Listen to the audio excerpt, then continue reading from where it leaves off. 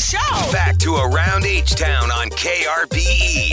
Good morning, and thank you for joining us here on KRBE. My name is Maureen Cooper. I am usually your host for Around H-Town, but right now I'd like to turn things over to my colleague, Kevin Quinn. You will recognize him from afternoons here on KRBE, and a very special interview about the upcoming eclipses. As a young man, I've always had a fascination with space, astronomy, the solar system.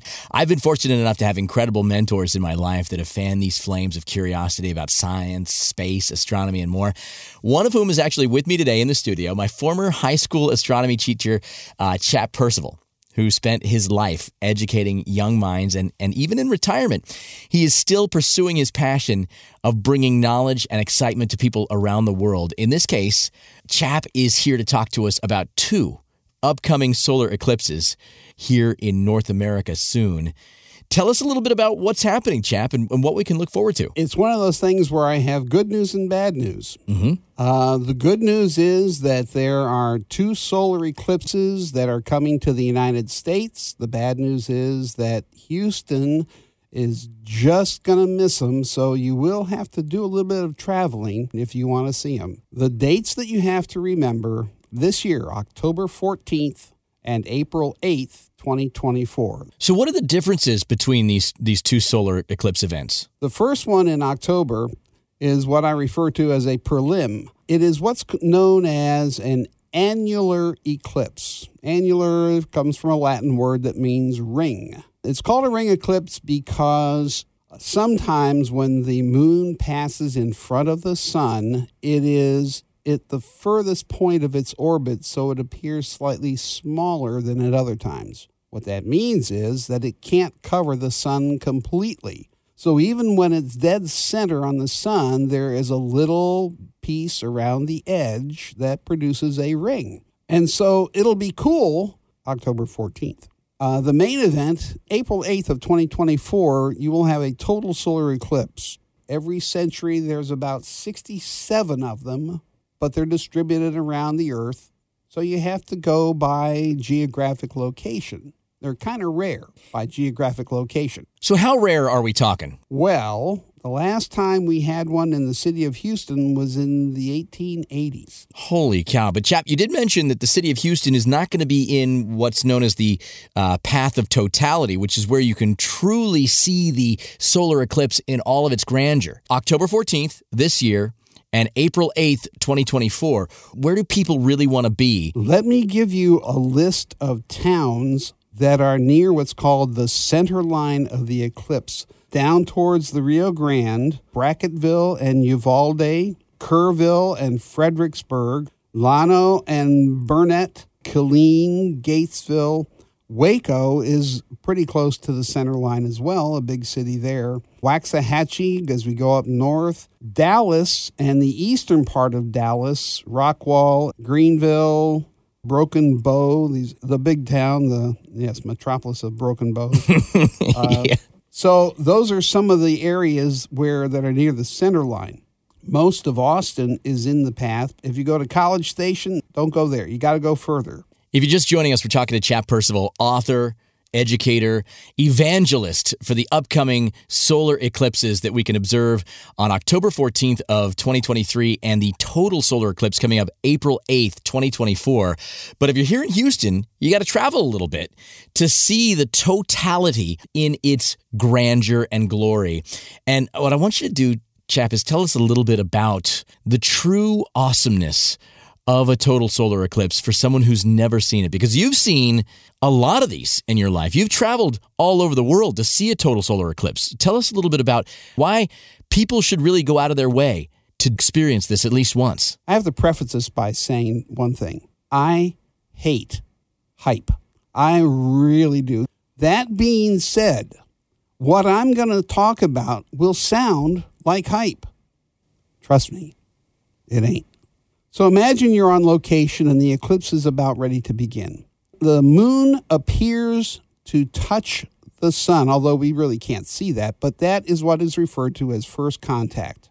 And for about the first 45 minutes or so of the partial eclipse phase, no one who is not aware that there is an eclipse going on, no one would know that anything is going on.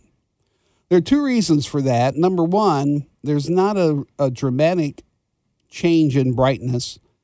After about 45 minutes, though, the change is significant enough that even the casual observer outside would notice that things are looking just a little bit weird.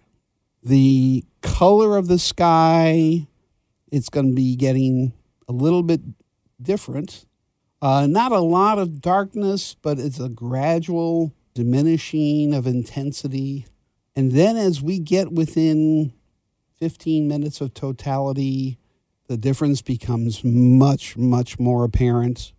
And with glasses on, you now see it's a skinny, skinny crescent. If you're near a tree, you can look on the ground and see the projection of that image on the ground. So you'll see little crescents, a bunch of crescents overlapping on the ground. And then when you get within a few minutes of totality, the temperature has started to go down. There's a chill in the air. For many eclipses, temperature will go down as much as 12, 15 degrees. Oh, wow.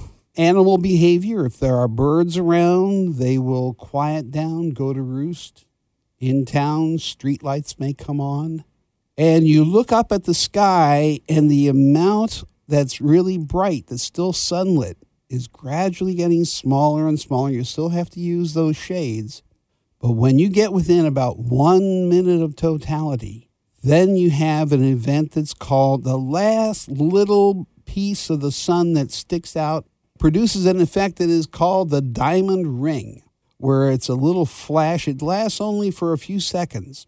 The diamond ring is a transitional point which is literally burned in your retina as something that is so memorable, this transition from the bright sunlight to almost nothing.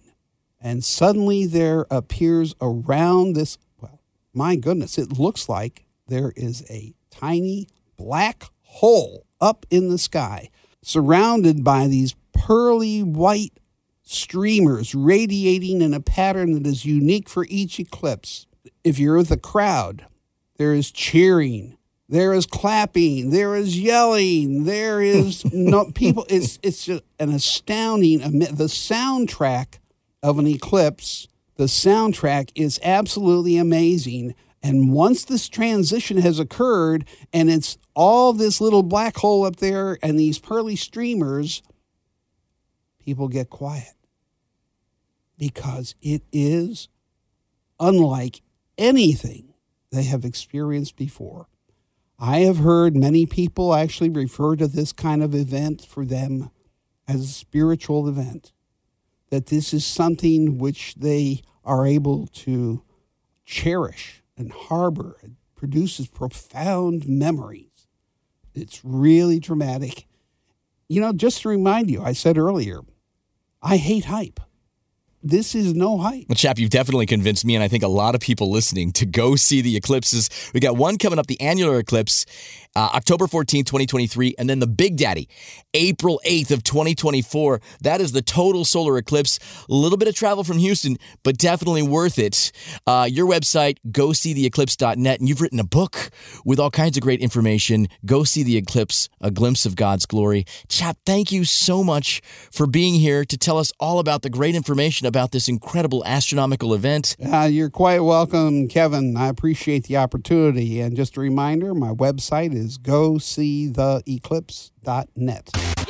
Like what you heard? Access the Around H-Town archives on our podcast page at krbe.com.